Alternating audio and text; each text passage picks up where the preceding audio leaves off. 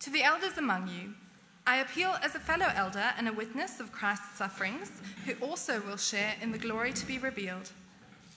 Be shepherds of God's flock that is under your care, watching over them.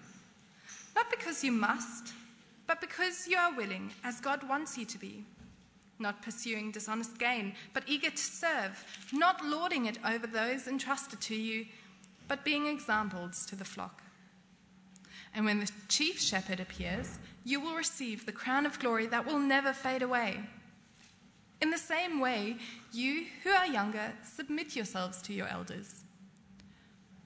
All of you, clothe yourselves with humility toward one another, because God opposes the proud but shows favor to the humble.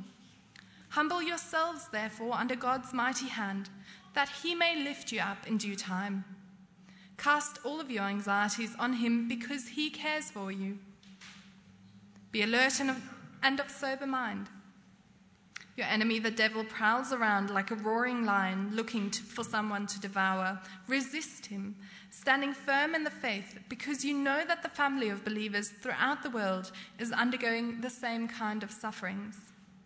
And the God of all grace, who called you to his eternal glory in Christ after you have suffered a little while, will himself restore you and make you strong, firm and steadfast. To him be the power forever and ever. Amen. With the help of Silas, whom I regard as a faithful brother, I have written to you briefly, encouraging you and testifying that this is the true grace of God. Stand fast in it. She who is in Babylon, chosen together with you, sends you her greetings, and so does my son Mark. Greet one another with a kiss of love. Peace to all of you who are in Christ. As Rachel said at the start, my name's Jeffrey Lynn. I'm one of the staff at Trinity City, and it's lovely to be with you here this morning. It's been about a year since I was here last, and some things have changed significantly since then. Last time I was here, you were looking for a senior pastor, so delighted, of course, that Chris and Narelle are here. Chris is on holidays this week, in case you're wondering where he is. The other thing that's changed, at least for me, is Mark Curran has joined you here, which I'm just so thrilled about. Mark was a ministry apprentice with us down in the city a number of years ago, and it's just wonderful to see the way in which he's been welcomed into this family. Looking around, I can see lots of familiar faces. I make that mistake every time, lots of familiar faces, but also lots of people I've not met before. So it's wonderful to see that actually the reason this church is here is to try and reach out into this community. So I trust we might have a chance to meet up afterwards. Can I ask you please to take out your leaflets? You'll see on the inside left cover an outline and also an insert that has the Bible reading in front of you along with another passage and some questions. Maybe if you put them together like that in front of you, you'll therefore have both the Bible reading and an outline, and that will help you to follow along for the next little while. I'm dropping into a series about shepherds, I understand, which I'm really glad to be able to talk about. So, sorry, not the shepherding part, because I know nothing at all about agriculture, but about what the Bible has to say about leadership. So let me lead us in prayer, and then we'll get started.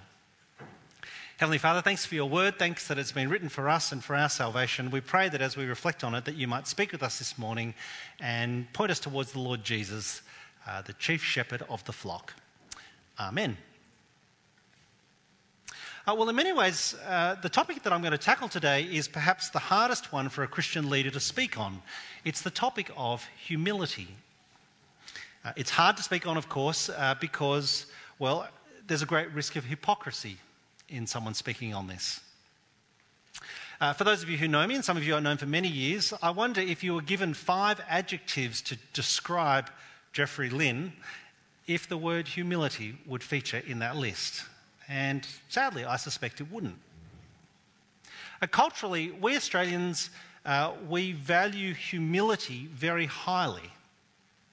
It's true, we admire great athletes, but if they're arrogant, we'll never love them, and we won't forgive them if they stuff up. Thankfully, this talk on humility is not about me. It's not about my example. It's not about my wisdom. It's about Christ's. So, with that in mind, let's get into it. Point 1, the big idea, clothe yourselves with humility. Look with me there, if you will, at verses 5 and 6, which I've put in italics. All of you, Peter says, clothe yourselves with humility toward one another, because God opposes the proud but shows favour to the humble. Humble yourselves, therefore, under God's mighty hand, that he may lift you up in due time. The image here is pretty straightforward. Verse 5, clothe yourselves with humility. Now, I love the image, actually, clothing yourselves with humility. It's a reminder that just as you had to choose what to wear this morning, so you have to make a choice to be humble. This is a reminder to me because, yet again, when I've come up here to the hills in the middle of winter, I drove through fog and rain to get here. I remembered to bring a jacket for once, so that's a start at least. You have to make a choice about your clothing, so Peter says you have to make a choice about whether or not you will be humble. That's because, I take it in the end, no one is naturally humble. And of course, in saying no one is naturally humble, I want to distinguish what you might call false humility. False humility is when someone puts themselves down, either because they think they're worthless, which of course is not true, no one is absolutely worthless, or they put themselves down because what they're really looking for, not so subtly, is compliments. They're fishing for people to say nice things about them. That's not the humility that Peter is describing here. Biblical humility doesn't mean underselling yourself. It means acknowledging the sinful part in every one of us, that part which craves other people's approval. And because of that, instead of being honest in our self-assessment, we either downplay or overstate our case. So Peter says, clothe yourself with humility. Of course, that's easier said than done, isn't it? Much easier said than done. For some of us, we're thinking, well, give us an example. Show us an example of someone who did choose to clothe themselves with humility. Well, you notice how the passage began in verse 1. Peter says, to the elders among you, I appeal as a fellow elder and a witness of Christ's sufferings. A witness of Christ's sufferings. I wonder if, in fact, what Peter is thinking of when he says, clothe yourself with humility, is he's thinking of the Lord Jesus.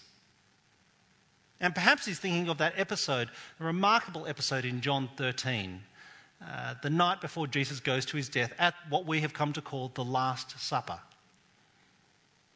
Most of us know how this story goes. At the beginning of the meal, it was customary for someone to wash people's feet, having travelled a large distance to be there. It was a way of showing respect and kindness to those who had gathered. And on this particular meal, there's no servant available to discharge this duty. It was actually the most menial of tasks, so menial that the Jews reserved it for the non-Jewish slaves in the household, foot washing. But there's no one there. And I presume as the meal begins, everyone sits around wondering what's going to happen, and then no one puts their hand up until, incredibly, Jesus does. Jesus, the one who is their leader, he is the one who washes everyone else's feet. What's extraordinary is that even as Jesus starts, no one offers to take over for him. I understand that a couple of weekends ago you had a regional conference here and you were very fortunate to have Peter Jensen join you. I'm sure for those of you who were there, it would have been a terrific time. Peter was actually the fellow who ordained me, my Bible college principal, a wonderfully godly man, a retired archbishop. My guess is that if at the course of the weekend he had started to wash your feet, I presume someone here would have taken over, would have at least offered, Peter, you're a retired man, you don't need to do that anymore. Someone else could do that task.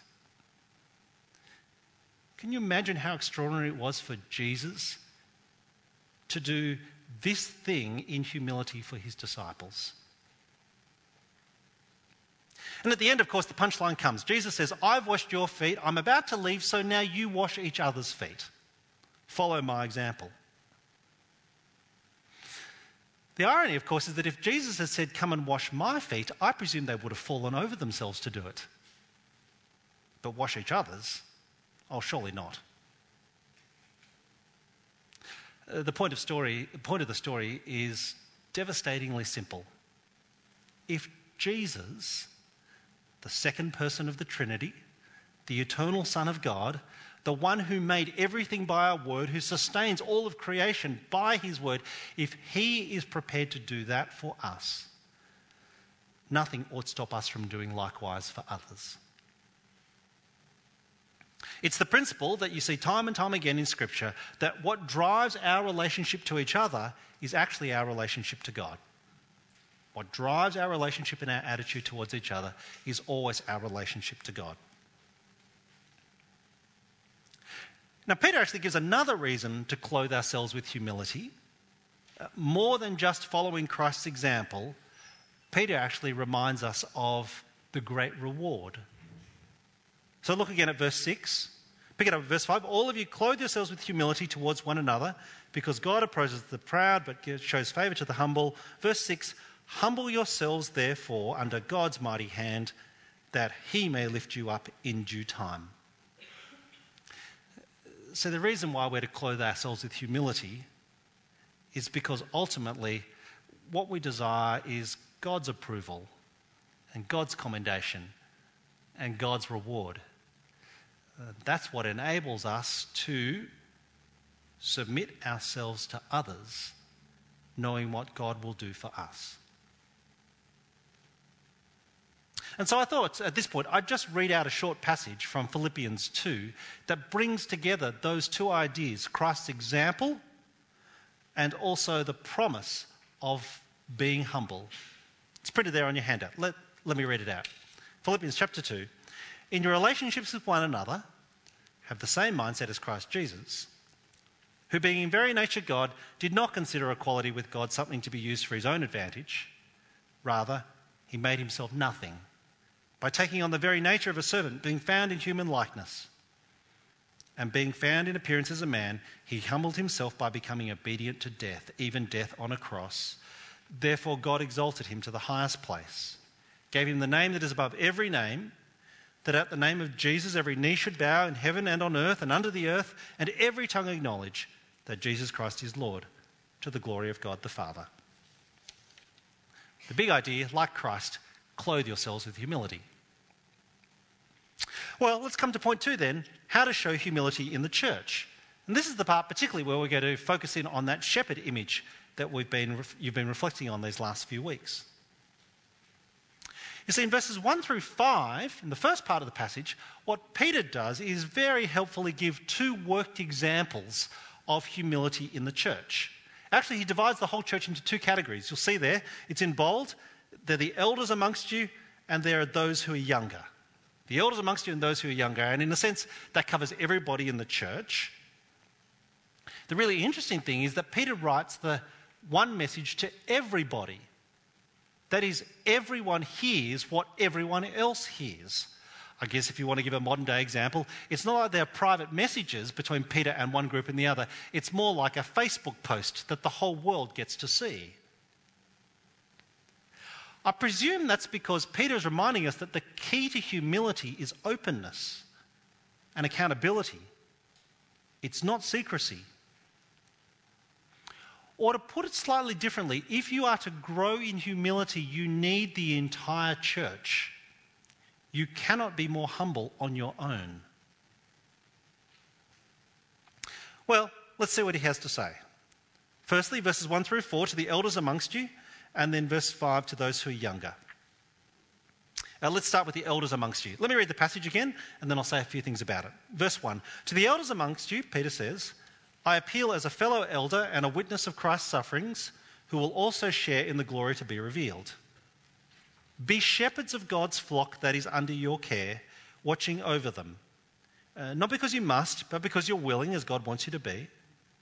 Not pursuing dishonest gain, but eager to serve. Not lording it over those entrusted to you, but being examples to the flock. And when the chief shepherd appears, you'll receive the crown of glory that will never fade away. Okay, firstly, just to explain what elders are, elder here literally means an overseer. In some older translations, you'd see the word bishop is an example of it. Elder means an overseer.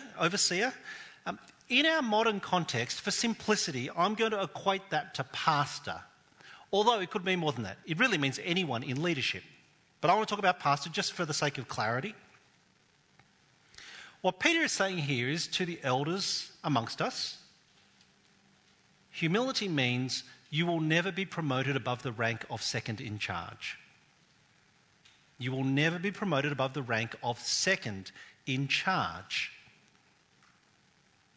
That's because elders are referred to there in that first paragraph as shepherds of God's flock, but they are under shepherds.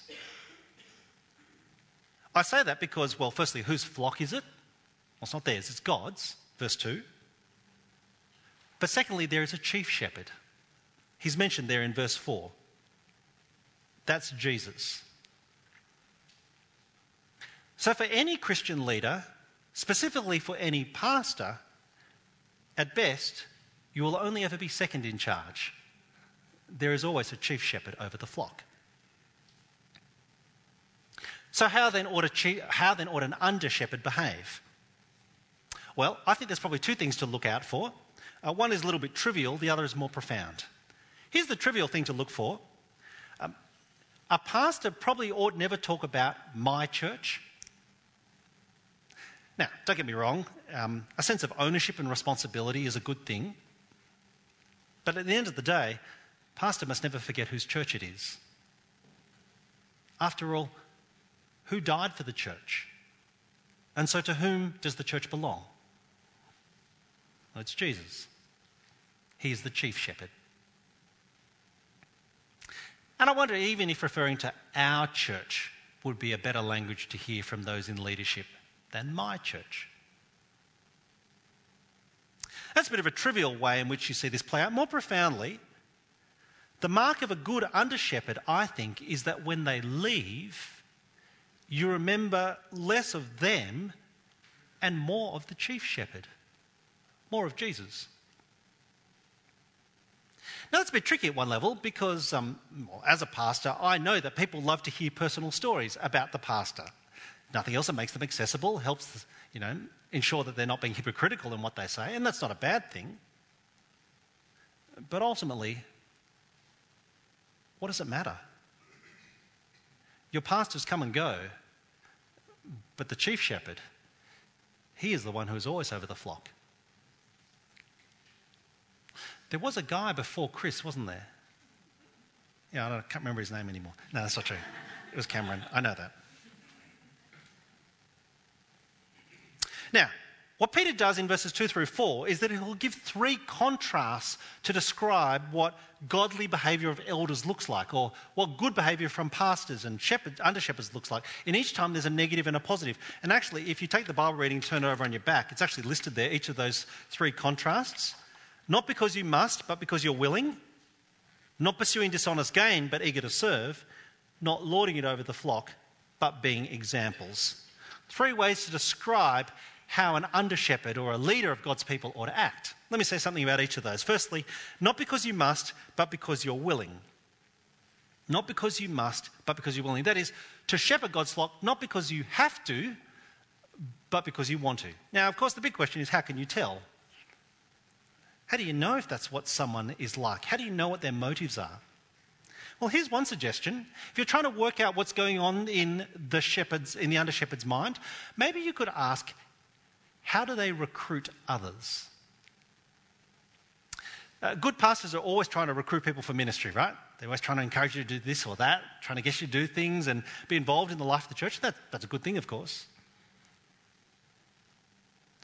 But I wonder if when the pastor asks you to do something, if they say, I need you to do this, so that in the end you feel slightly guilty if you decline, as if you're letting them down. When in the end you answer only to the chief shepherd, don't you? Not because you must, but because you're willing. Secondly, not pursuing dishonest gain, but eager to serve. Again, how do you tell if a leader of God's people is pursuing dishonest gain, which they shouldn't be, as opposed to being eager to serve? Well, again, clearly there's some obvious examples here, right? There are the fiscal situations where you see terribly some of the examples of the stereotypically American televangelist who's always asking for more money and you know that they're spending it on themselves. But I guess more dangerously even is when you see someone who is always seeking praise and approval of others, commendation of their ministry, because that can be equally alluring. Let me confess, this is a particularly particularly a problem for pastors when pastors get together. Now, for most of you think that would have to be the most boring convocation in the world, and oftentimes it is. But when pastors get together, they always find a way in which to tell you about just how well their ministry is going, even if they dress it up. Look, my church tripled last week. I don't know how, it must be the Holy Spirit, but it just keeps growing and I don't know what's going on. Are they always letting you know why failures are someone else's fault? Not because you must, but because you're willing, not pursuing dishonest gain, but eager to serve. Thirdly, Peter says, not lording it over the flock, but being examples. Not lording it over the flock, but being an example. It's a powerful image, isn't it? Not lording it over others. Now, we Australians, we're generally pretty good at rising up against those who are too big for their boots. But how do you know if someone thinks they're above reproach? Well, one way, I think, is how they respond to rebuke and to correction. Do they get defensive? Or do they take the initiative in asking for feedback because they long to serve in a way that is more edifying? Well, given all of that, some of you are probably sitting there thinking, well, who in their right mind would ever want to be a pastor? Who would ever want to be an under-shepherd of God's flock? And there's a couple of reasons. One is, if we'd begun at the beginning of 1 Peter, we would have heard Peter say that God's people are foreigners and exiles in this world. That is, as a community, we need good leadership if we are to survive in the context that we are in. But actually, the reason given in the passage as to why some must be pastors, why some must be elders and overseers, is because of verse 4. Verse 4, because the chief shepherd has promised a crown of glory that will never fade away. This crown of glory has been secured by his blood, which means that irrespective of any hardship in ministry, the end point is guaranteed. And so in verse 6 then, as we saw before, Peter says to elders, but in fact to all of us, humble yourselves under God's mighty hand that he may lift you up in due time. Don't ever doubt it. It can feel like it's a long way away, but Christ will return. It will happen. And his reward is great. Well, that's what Peter has to say to those who are the elders amongst us. He also has something to say to those who are younger. Now, as I tried to say, the younger idea here is not so much youthful in age, although it's often that. It actually means everyone else. And here what Peter says, verse 5, in the same way, you who are younger, submit yourselves to your elders. You who are younger, submit yourselves to your elders. Peter is telling us that humility means submission. Submission, in fact, in exactly the same way as back in chapter 2, he said that Christians are to submit to the authorities of the land, the way in which he said slaves are to submit to their masters. To submit means, in the end, to place yourself under someone, to do their bidding, to follow their lead. And that's what Peter says to all of us with respect to our elders. Again, don't mishear me. That doesn't mean that elders are beyond reproach. It does mean that you ought to question them, persuade them if you can, discuss with them openly and honestly, rebuke if necessary. Remember, the good elders will invite such a critique. But ultimately, submit means to follow their lead. Hard though that might be. Because, well, in the same way is the clue in verse 5. In the same way, your leaders do not answer to you. They answer to the chief shepherd. Well, Come to point 3, and let me try and draw this all together. Point 3, I've said, so how humble are you? We've talked a bit about humility, about Christ's example of humility, about what humility might look like in general in the church, but I want to finish by asking specifically, and I guess intentionally of every person here, how humble are you? Now, it kind of feels like a trick question, doesn't it? Because if you said, actually, I'm pretty humble, well, yeah. Helpfully, Peter asks us to take what I've called the humility test. The humility test. It's there in verse 7. So look at what he said in verses 5 and 6. All of you, clothe yourselves with humility, humble yourselves under God's mighty hand that he might lift you up. So you want to know what it looks like to be a person who has humbled themselves under God's mighty hand? Verse 7, cast all your anxiety on him because he cares for you. Cast all your anxiety on him because he cares for you. I think what Peter is saying here is that if you want to see what a humble person is like, they are someone who has cast their anxieties on the one who cares for us. Peter is saying that humility means trusting that God cares for us, that he knows what's best for us, and that he will sort it out. Now again, don't mishear me. Casting your anxieties on God doesn't mean stop trying. It doesn't mean don't bother. It can't mean that. He has just charged the elders and everyone else in the church to act in a particular way. Clothe yourselves with humility. It implies specific and intentional action. But in saying cast all your anxiety on him who cares for you, Peter is offering a corrective against the independence which is the basis of how our society operates. What I mean is that in the end, the biggest obstacle to humility is not arrogance or pride. The biggest obstacle to humility is not arrogance or pride, it's self-reliance. It's self-reliance. The thing that most stops us from being humble is thinking, it's up to me. I need to look after myself because no one else is going to do it. And yet, if I can put it this way, you couldn't atone for your sin. Christ had to die for that. So why do you revert to self-sufficiency for less important matters? To put it slightly differently, if you can trust Christ with your eternal salvation, why not with your daily circumstances? Even if they are complicated, even if they are very messy.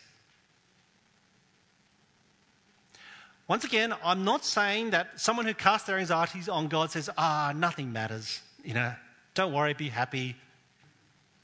I'm not saying stop caring. I am saying start trusting. And trusting for good reason. Christ gave his life for you. Which leaves you with a choice to make. Either you bear your burdens or you hand them to Christ.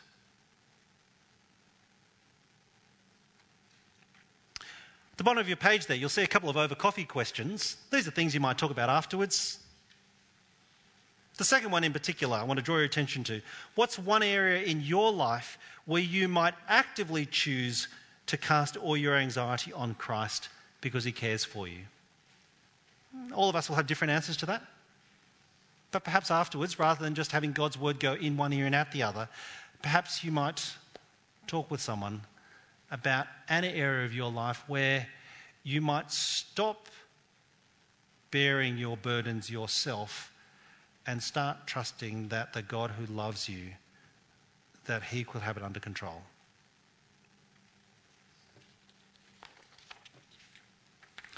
Can I say that if you're here today as someone who's not a believer, then once again, to add to Rachel's welcome at the start, I know the members of this church are thrilled to have you here. Perhaps you're here at the invitation of a member. Maybe you've just been wanting to find out a bit about what Christians believe. This is the reason the church holds its meetings in public, actually, because we want others to know about the hope that we have. If that's your circumstance, can I suggest to you that what I've tried to paint for you today is a picture of a better way to live? I'm not talking about a life that's full of naive, blind optimism, but one that is firmly anchored on a solid hope, built on a firm foundation. I'm trying to describe a life where you have chosen not to be overcome with anxiety, not because of your own ability to manage it, but because the one who made all things and who loves you dearly, he says that he cares for you.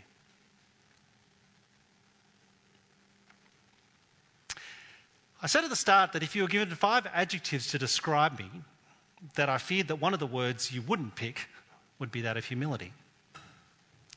But I do hope that if you got to know me, that one of the 5 words or adjectives you would pick to describe me would be non-anxious or unstressed.